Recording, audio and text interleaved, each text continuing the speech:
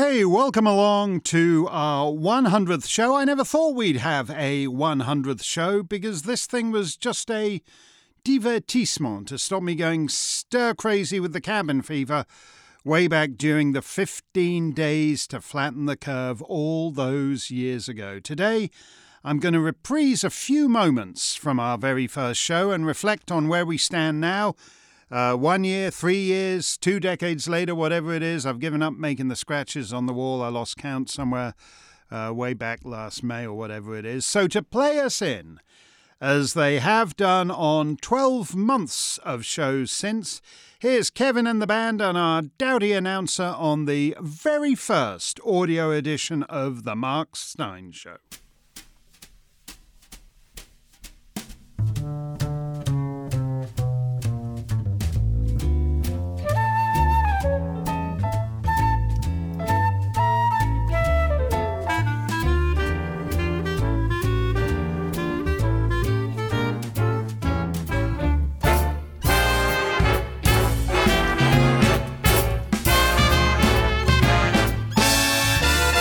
It's the Mark Steyn Show.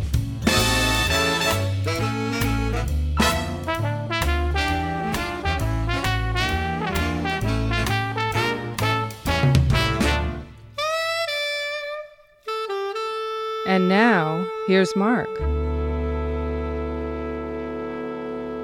How are you enjoying the self-isolating, the quarantine, the curfew, the house arrest? Whatever you call it, I'm a wearying of it already, and so just to keep myself from hurling myself into the lake, I thought I'd retool our show as an audio almanac for these contagious times. We'll bring you my coronavirus update and then move on to a few jollier things and circle back to the topic du jour, as indeed the killer virus has a habit of circling back. Whoa, did you notice that? Am I the hipster of hipsters, the setter of trends, or what? The first minute of our very first show, and I was circling back before circling back was cool, or at any rate ubiquitous. From the Dantean circles of the White House briefing room, Miss Jen Psaki. I'll circle back if there's more I can share with you. I'll circle back with you if there's more to convey. I'll have to just circle back with you. We can circle back. I'm happy to circle back with you. I can circle back. I will have to circle back on that one. That's an excellent question. Oh, such an important question. We will circle back with you, and we'll circle back with you. It's an interesting question, but we'll circle back. I'm happy to circle back, but I'll have to circle back with you on it. It's a good question, but we'll circle back with you on this today. We will certainly circle back with you more directly. Round like a circle in a spiral, like a wheel within a wheel, never ending or beginning on a never spinning reel, like a snowball down a mountain or a carnival balloon, like a carousel that's turning, running rings around the moon, like a clock whose hands are sweeping past the minutes of its face, and the world is like an apple whirling silently in space. For the answers that you lack in the circles of your back. Like a tunnel that you follow to a tunnel of its own, down a hollow to a cavern where the sun has never shone. And here we are a year later, stuck in the hollow of a cavern where the sun has never shone. As I said on that very first show, the virus has a habit of circling back, and so, with the exception of Florida and Estonia and one or two other places, we are all circling back, now and forever. Ooh, let's come out of lockdown just for a bit. Oh, bad luck, here comes the third wave, fifth wave, 12th wave, circling back, gotta return to lockdown, but maybe in a month or three. Oh no, here comes the UK strain, the South African variant, the South African strain of the UK variant of the Azerbaijani strain, round and round, like a circle in a spiral, like a wheel within a wheel. As a result, the laughably named free world staggers on 2 steps forward, 3 steps back, permanently hobbled. Our economies compete with one arm and both legs tied behind their backs. Our liberties are conditional, licensed on a week-to-week basis. This is the first global public health emergency created and entirely managed by the Chinese Politburo. The virus is made in China, the masks are made in China, the anal swabs are made in China. COVID-22 is being made in China, even as we speak. So our choice of theme tune for this last year wasn't too difficult. The Mark Steyn Show, Episode 1, March 25th, 2020. Maestro. Oh, no, no, no. Oh, yeah, yeah, yeah. Once more unto the breach.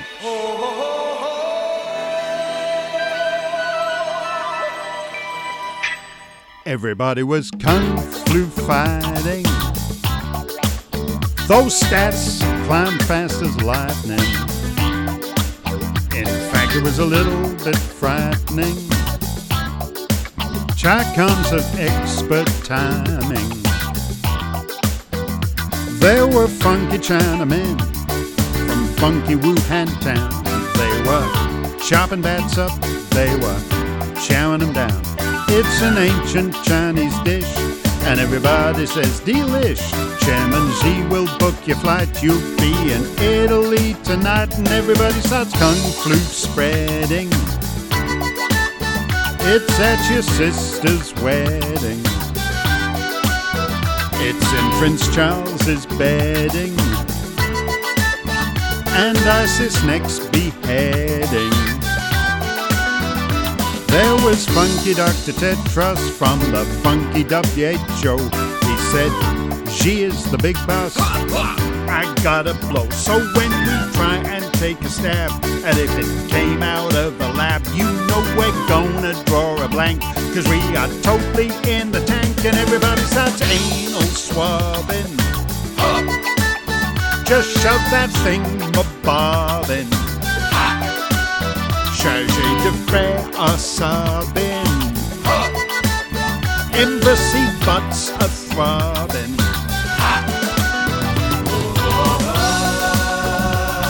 Your store went down the tubes. You're home like all the rubes. Just playing with Rubik's cubes. And working on your moves, and they're still kung flu fighting. Achoo, achoo, achoo, achoo. Okay, that's enough of that. That's our 100th show version of Kung Flu Fighting. Looks like we're going to be singing it a while yet. The Mark Steyn Show, Episode 1, March 25th, 2020. Ever since Simon Ledger was arrested for racism for singing Kung Fu Fighting, I've made a point of singing it on stage everywhere from Toronto, Ontario, to Brisbane in Queensland, to Mansfield, Ohio, and a few other places. If I'd had to pick the hill for Western civilization to die on, it wouldn't have been Kung Fu Fighting. But that's the point. We don't get to pick. And it's one thing to make Kung Fu Fighting the microaggression of the day when nothing in particular is happening. It's quite another to obsess over it when there's a huge, big macroaggression slaughtering its way around the planet. At that point, it becomes necessary to shove the Kung Flu back down the loser media's gullet until they choke on it. And that is what we intend to do. It's also necessary to remember not just that China started this thing, but also that China was only able to spread it everywhere around the planet because of the West's decision to outsource its entire manufacturing to a communist dictatorship and provide them with the only economically viable form of communism anyone has ever devised. That was the single worst strategic decision of the last half-century. That's the Chamber of Commerce cheap labor rights contribution to this disaster. The left's contribution is its entire agenda, from globalism and open borders to multi-use grocery bags spreading infection back into the supermarkets. If we're to survive this thing, we need to be thinking right now about what has to change when it's over, because otherwise we won't survive the next one. 99 shows later, it's not clear to me we're going to survive this one. Whatever the origin of this virus, The weaponization of it against the planet was a conscious choice by the Chinese Politburo, and thus an act of war for which the Chi-Com should pay. Will they? Ha! Even on our first show, it was clear that almost everyone who matters was anxious to blame the Wu flu on anyone or anything other than the people responsible. That dreary post-Catholic social justice suck-up in the Vatican, for example, had no doubt where to point the finger. The Mark Steyn Show, Episode 1. Pope Francis says the coronavirus is, quote, nature throwing a tantrum in order to get us to be environmentally responsible and focus on climate change. Growing so sleepy. Because what's needed at times like this is a social justice pontiff fiddling while Rome dies.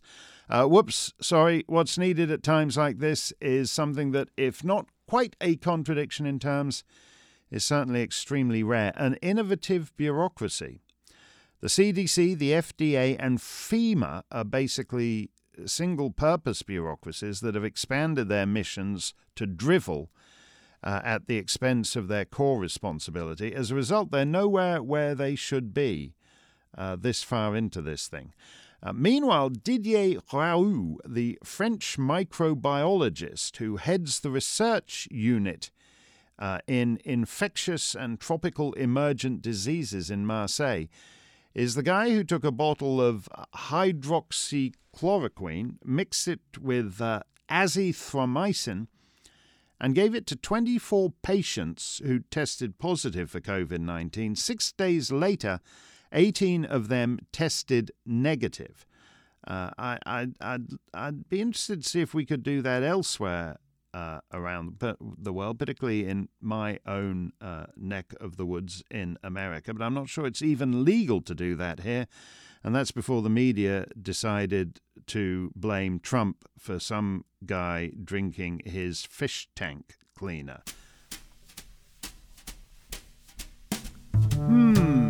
99 shows later, whatever happened to hydroxychloroquine? A year ago, Didier Raoult was a very distinguished man.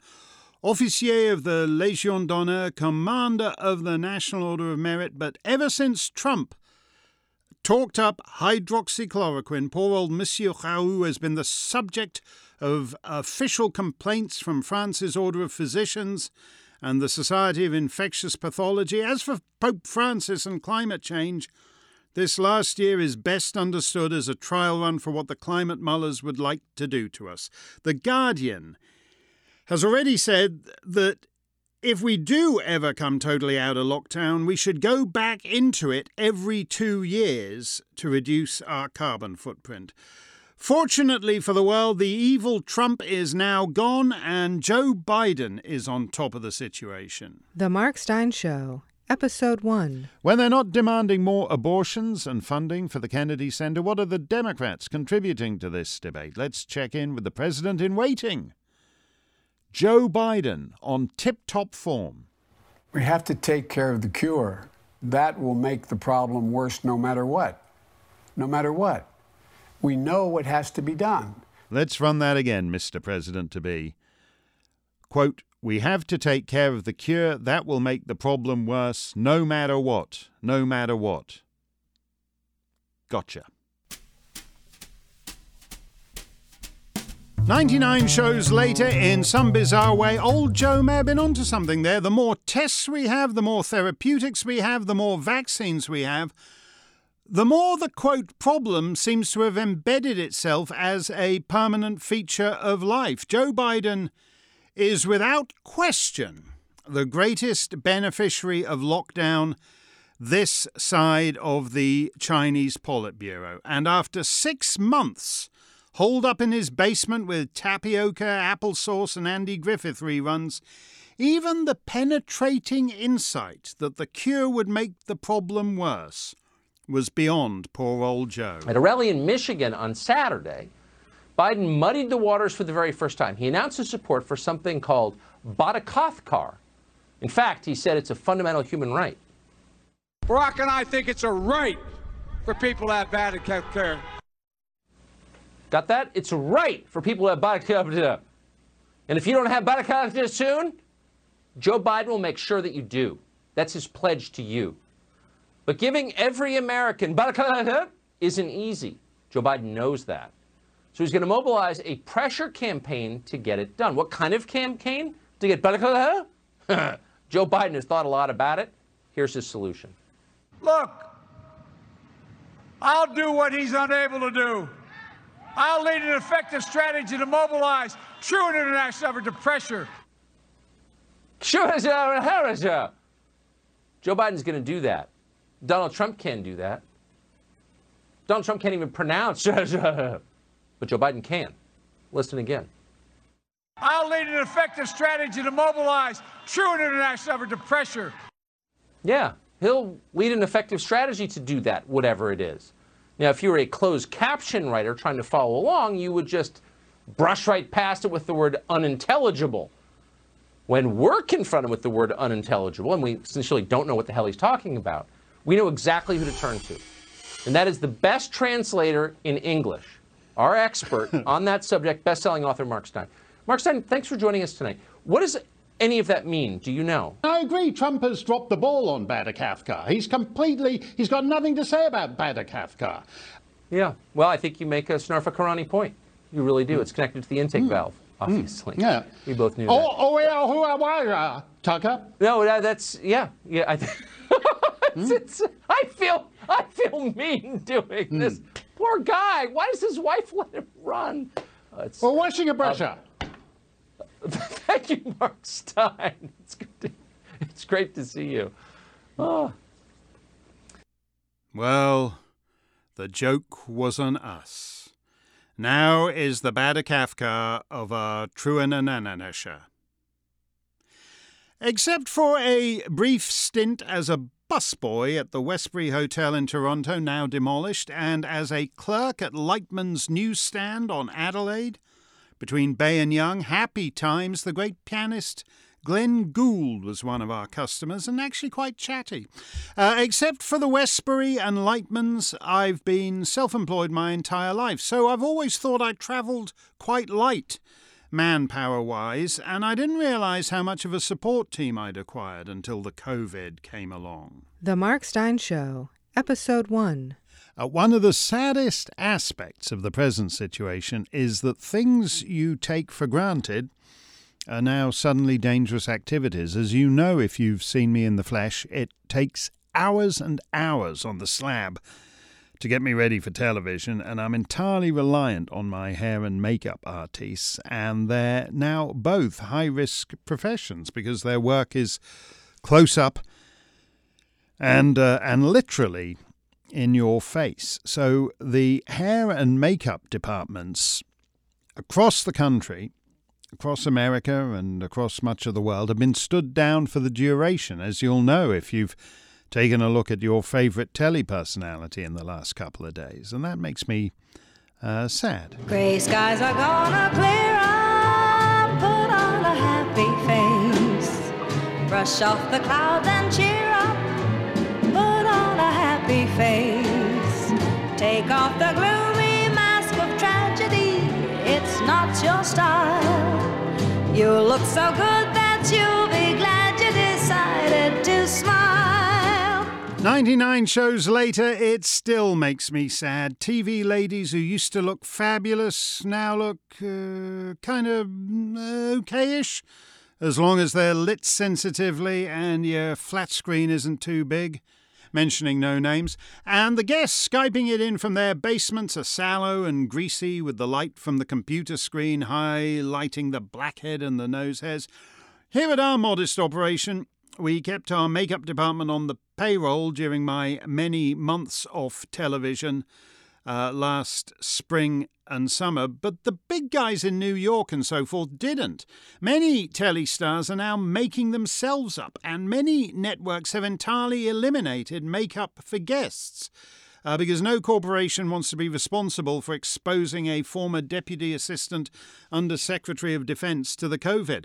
While I was hosting Tucker a few weeks back, we had a guest pull out halfway through the show because he'd driven to the remote studio he was supposed to be doing it from and didn't like the look of the joint, hygiene protocols-wise. So I had to fill with some third-rate Steyn blather to plug the hole where an incisive expert should have been. And I know people don't think of it as a critical industry, but the makeup biz has been decimated by the last year. Ladies who used to make up A-list stars are now sitting at home waiting for a gig to, do a wedding. But weddings, if permitted at all, are reduced to bride, groom, couple of witnesses, so there's no big bridal party to make up. I haven't been in New York for a year, and it's so dead I wonder if I'll ever go again, but I miss my long-time hair and makeup ladies in the big town, Vincenza and Cindy and Julie in Toronto. And to be honest, I watch less telly than I used to because I find all these YouTube boxes a bit hard to watch for prolonged periods. On The Five the other day, Jesse Waters was asked if he'd ever pull a Piers Morgan and storm off the set, as Piers did the other day. And Jesse replied that he'd like to storm off the set, but he didn't have a set to storm off of because he was doing the show from the back of a van parked out in the street. Years ago, I called at the home of an actress friend to take her to brunch, and I rang the doorbell and she called down from upstairs, "Give me 10 minutes, I haven't got my face on." And now, in the real world, everybody's masked, and in the magical fantasy of Tellyland, no one's got their face on. Just put on a happy face.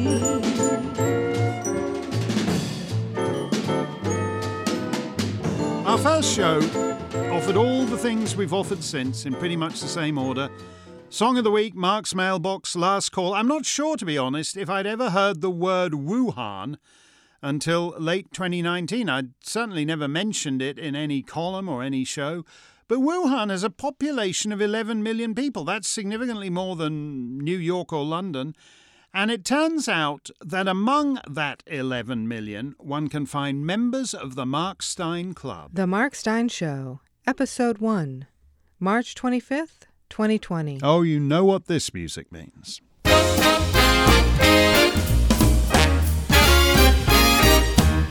Mark's mailbox. Mark's mailbox. We've done this every which way over the years. We've done it in print, in video, in audio.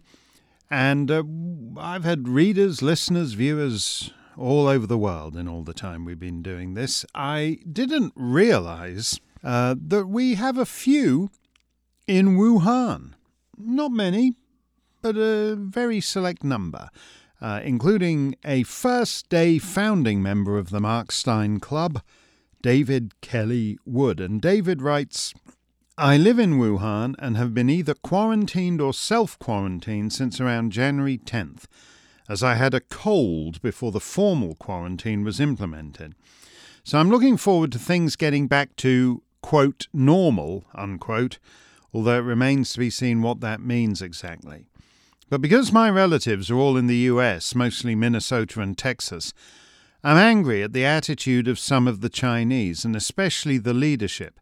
They're a little like the crappy driver who causes a devastating multi-vehicle pileup, but manages to escape from it unscathed, and then has the gall to observe that the ones who suffered may have been following too closely." That's a good way of putting it, David. I hope you're safe in Wuhan, and I hope that for you things are getting back to normal. But there's no doubt that China caused a devastating 175 vehicle pileup in terms of the number of countries affected. And in the broader sense, I think, your line about the victims of the crash suffered because they were following too closely. In a way, all of those 175 countries are following too closely. China is on the verge of becoming the dominant economic power on the planet. It's buying up resources all over the world. It's turning Africa into a client continent, and other parts of the world too. And meanwhile, the fools in the United States particularly, but also in the rest of the West, who outsourced all their manufacturing to China and did so on the basis that they would somehow still retain the upper hand in that relationship, are now learning, in fact, that China is the master. Many countries are going to come out of this coronavirus thing weaker. But the worst thing for the planet will be if China comes out of it stronger than ever. And China's pretty confident it can do that. We know there's a 3-week period in which 95% of the current infections, around about the time that David was self-quarantining because he had a cold, there was a 3-week period in January, early February, when 95% of the world's infections by this thing could have been prevented if only the Chinese government had been honest. They weren't able to be honest. Then they started a different kind of lie, the one they suckered the Florence mayor and the health commissioners of New York into going along with their, whatever it was, their Hug a Chinaman program. They made videos, they made propaganda videos to promote in Italy, encouraging Italian people to hug Chinese people. Italian people did hug Chinese people, and now they're dying in their thousands, and the cemeteries and crematoria can't cope with the dead. China must be astonished at the way respectable news organizations in the United States particularly are just recycling. I mean, China knows it's got the WHO guy, their Baghdad Bob. He's just a pathetic propagandist and shill for China, but that they've managed to sucker the New York Times and CNN into recycling Chinese propaganda is incredible. This thing began with China, it will end with China, and it has to end with us not doing what David said and following too closely. If the upshot of this virus is that we simply go back to business as usual, then we're no longer a serious civilization, and frankly, we deserve to die. Well, 99 shows later, it's business as usual from China Joe and the swamp creatures now back in the White House. If that doesn't change, then whether or not we deserve to die, we certainly are going to. And now, Steyn Online presents Mark Steyn's Song of the Week. Let's circle back to circling back, like a circle in a spiral, like a wheel within a wheel.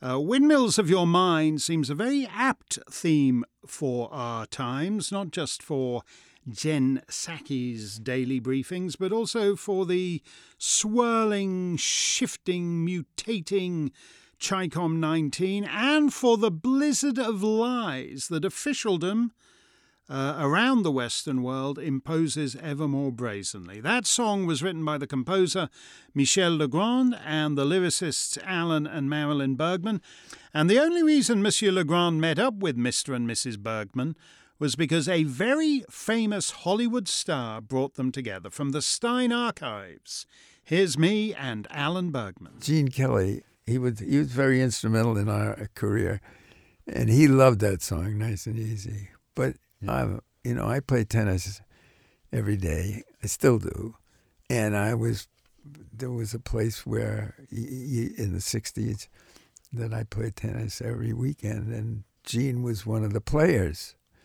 And he said to Marilyn and I,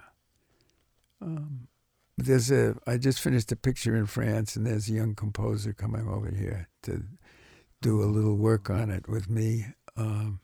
And I think you and he could write great things together. I'm going to introduce you to him. And he introduced us to Michel Legrand. Oh, that's how it happened. Right, because of the young girls of Rochefort. Yeah. That's and we've been writing with him. That's almost 50 years ago.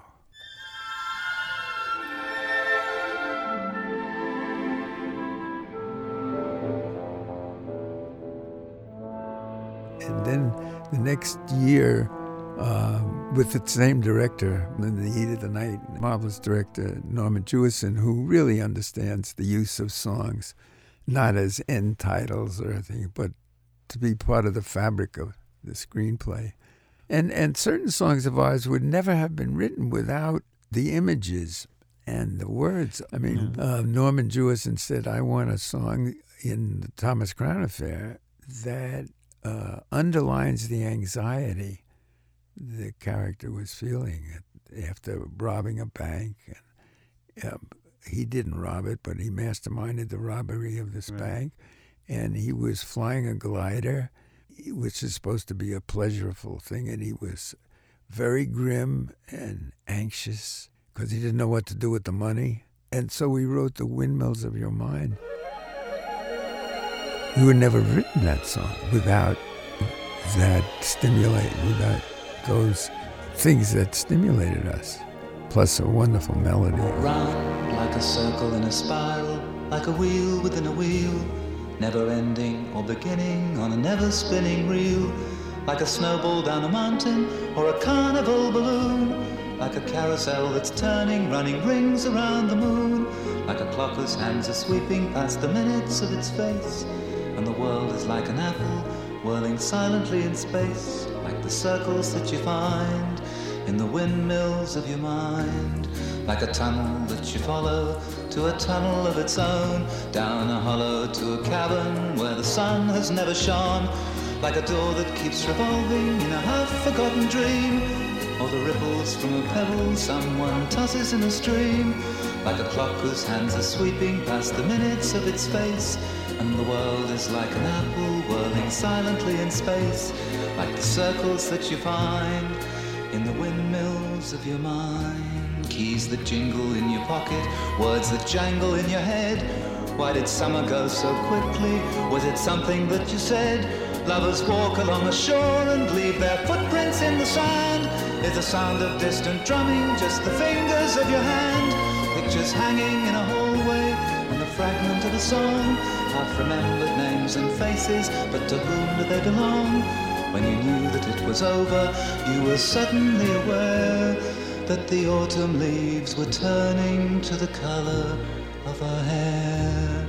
A circle in a spiral, a wheel within a wheel, never ending or beginning on an ever-spinning reel, as the images unwind, like the circles that you find in the windmills of your mind.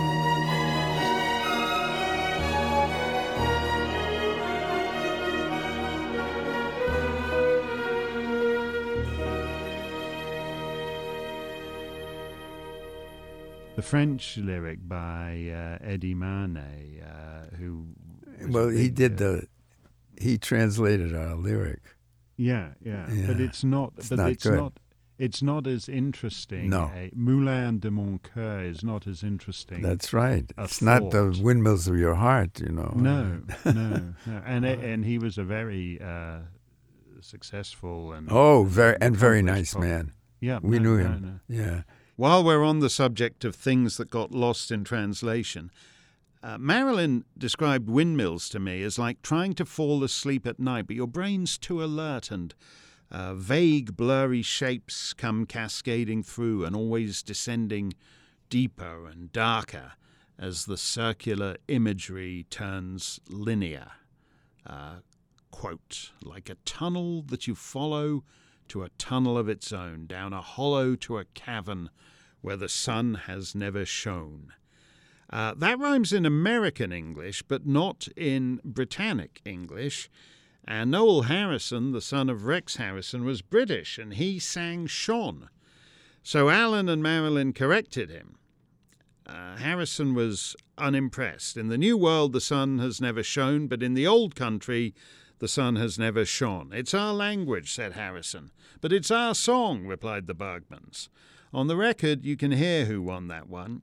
I'm a purist about rhyme, but I kind of sort of quite like own shone as one of those half rhymes you get in a lot of ancient poetry.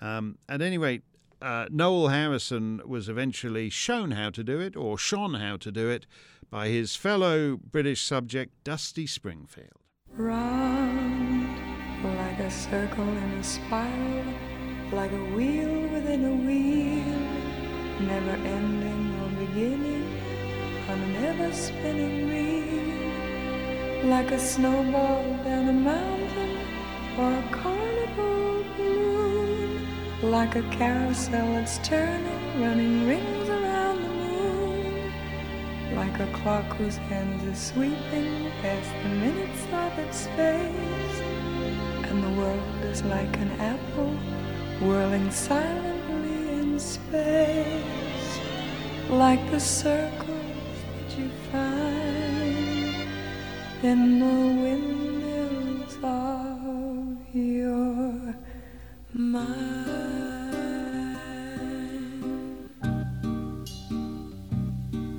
like a tunnel that you follow to a tunnel of its own, down a hollow to a cavern where the sun has never shone, like a door that keeps revolving in a half-forgotten dream, or the ripples from a pebble someone tosses in a stream, like a clock whose hands are sweeping past the minutes of its face, and the world is like an apple whirling silently in space, like the circles that you find in the windmills of your mind.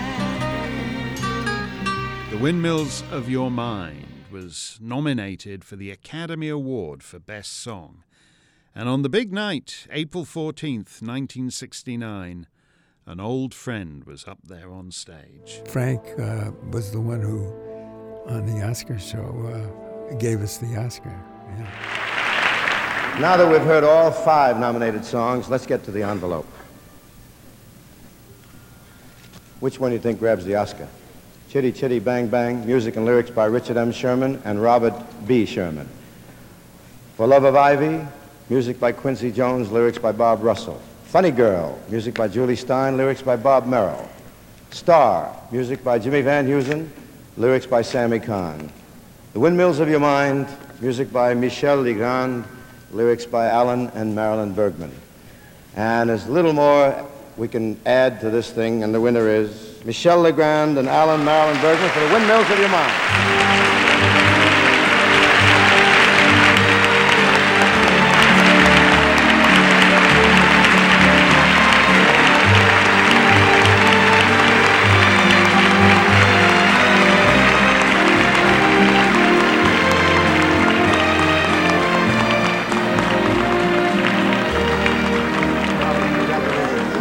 That's for you.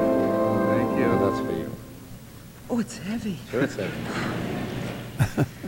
He handed it to Marilyn, and Marilyn said, "Oh, it's heavy." She almost dropped it. I have to say, the Oscars made the right call that night.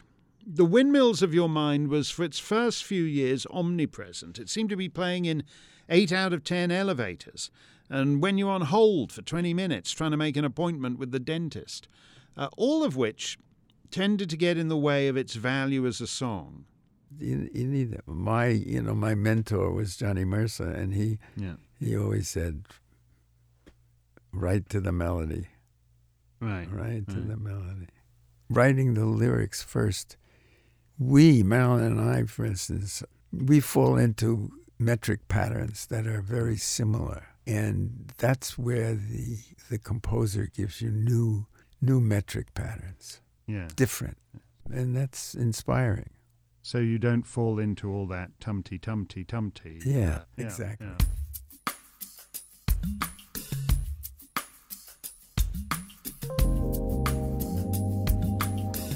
And we would never, in Windmills, for instance, that first note. Yeah. Round. I mean, Round like a circle in a spiral, like a wheel within a wheel, never ending or beginning ever-spinning reel, like a snowball down a mountain or a carnival balloon, like a carousel that's burning, running rings around the moon, like a clock whose hands are sweeping past the minutes of its face, and the world is like an apple whirling silently in space, like the circles that you find in the windmills of your mind. 3 decades after the Thomas Crown affair, they decided to remake the film. Instead of Steve McQueen and Faye Dunaway, it was Pierce Brosnan and Rene Russo. There were other changes too, including significant ones to the plot. But no one seriously entertained for a moment the idea of changing the song. Windmills of Your Mind, 1999 style, in the hands of another Englishman. Not Noel Harrison, but Sting. That's a good record, but not a good film scene. You recall what Alan Bergman said to me about the original director, Norman Jewison, about his understanding of music and song and what they can add to the scene, as opposed to just tacking it on to the closing titles, which is what John McTiernan did with Sting in the remake of the Thomas Crown affair. If they'd had McTiernan directing in 1968, there would never have been a Windmills of Your Mind, because the mood, the concept, the circular lyric, the descending fifths in the music, all derive from the songwriters watching Steve McQueen in that glider scene. Alan and Marilyn Bergman had found something they did utterly brilliantly, and they had also truly found their songwriting voice. Mark Steyn's Last Call.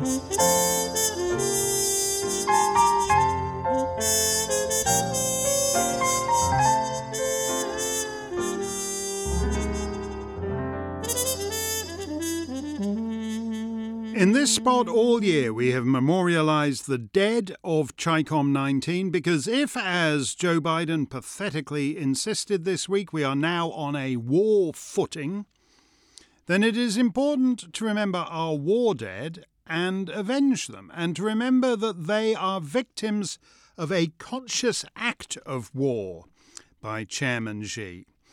Of all the people we've noted in this space, I think this is the most heartening story, a victory over death and over an incompetent bureaucracy too. The Mark Steyn Show. Against the great toll of the Wu flu, we have the inspiring story from Spain of Broquelia Blanco. Her family was informed that she had died of the COVID on January 13th and that she'd been buried on January 14th. No funeral because, like birthday parties, they're illegal now. 10 days later, back at the old folks' home in Jove, where they lived, her widower was sitting, weeping, still mourning the death of his wife when Broquelia Blanco walked in through the door and had no idea why her husband was so upset. It turned out that it had been her roommate at the specialised corona facility who had kicked the bucket, and there'd been a bit of a clerical error. So she's now going to court to get the judge to declare her back from the grave.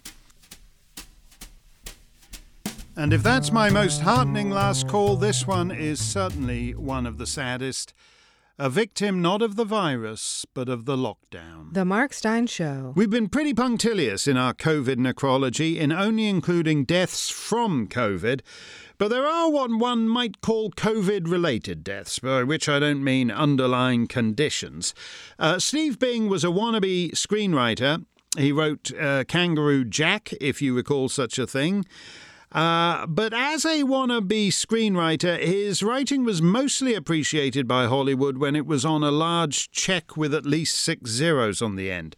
He inherited $600 million from his grandfather when he was a teenager, and he used it to fund films like the animated feature Polar Express and to fund Democrat politicians like the ubiquitous Clintons.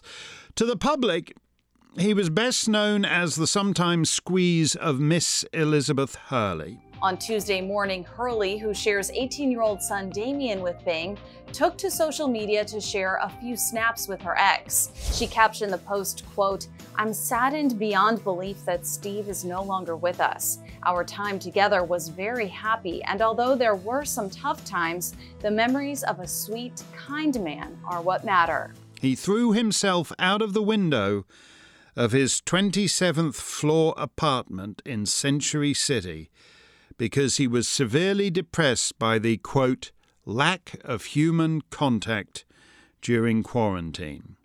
That's terribly sad. Wealthy beyond the dreams of almost anyone, friend of movie stars and presidents, but dead from the lockdown blues at the age of 55, Steve Bing. Not all the corona-stricken great and good succumb to the Chi-Com-19. The Mark Steyn Show, Episode 1. Celebrity virus victim of the day, Clarence House, has announced that the Prince of Wales has tested positive for COVID-19. Did the Prince get it from Greta Thunberg, who's claiming to have it? Well, he meets a lot of people, and the people he meets meet a lot of people.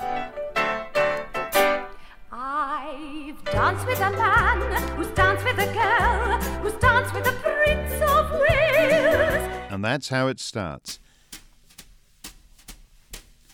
You'll be glad to know His Royal Highness has behaved very responsibly over this. He's been quarantined from his son and daughter-in-law for a year now, ever more socially distant. Okay, one more before we go and get working on our next 100 shows. Talk about a spectacular promotional tie-in. It doesn't get any better than this. At the time I launched this show, our theme tune was a hit in Moldova. Thank you, Moldovan music lovers. The Mark Steyn Show, Episode 1, March 25th, 2020. That is almost it for today, except for a brief note with respect to this show's theme tune, which we occasionally get questions about. On Fox News over the Yuletide season, I said that my version of All I Want for Christmas Is You had got to number 37 in Uzbekistan. That wasn't actually true. It was merely a joke. But it is true that just the other day, I was, in fact, number 25 in Moldova with the song 9 Lives. Honestly, don't ask me why. Eminem was at number 1, Lenny Kravitz was at number 20, yours truly at 25, and that loser Ed Sheeran way back at number 30. If you don't know my spectacular Moldovan chartbuster 9 Lives, well, back when I was doing my Cat album with my peerless arranger, Kevin Amos, we were looking for a big track 12 to tie the whole concept together, and we listened to this song and that song and couldn't find anything that quite did the trick. So eventually I said to Kevin, to hell with it, let's write it ourselves, which we did. And that's the version that's a big smasheroo in Moldova for some reason. But a year or two later, we were trying to find a piece of music to use as the theme tune for the Mark Steyn Show. And we tried this and we tried that, and again, nothing quite did the trick. So again, I said to Kevin, to hell with it, let's use 9 Lives. So we did. And that's the music you're about to hear, conducted by Kevin and played by our marvellous band. But you won't hear the vocal that Moldovan groovers are cuckoo for, whose lyrics, like those of Kiss of the Spider-Woman, seem vaguely pertinent to these terrible times. 9 bowls of cream. Some you drained, some you spilt. And you gotta savor every saucer, 'cause there ain't any more, sir. But you lived 9 lives to the hilt.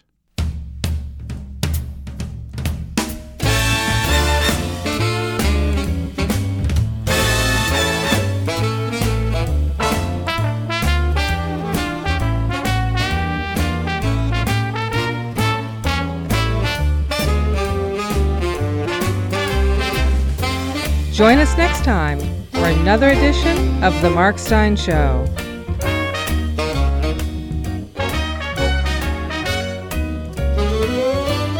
The Mark Steyn Show is a production of Mark Steyn Enterprises and Oak Hill Media.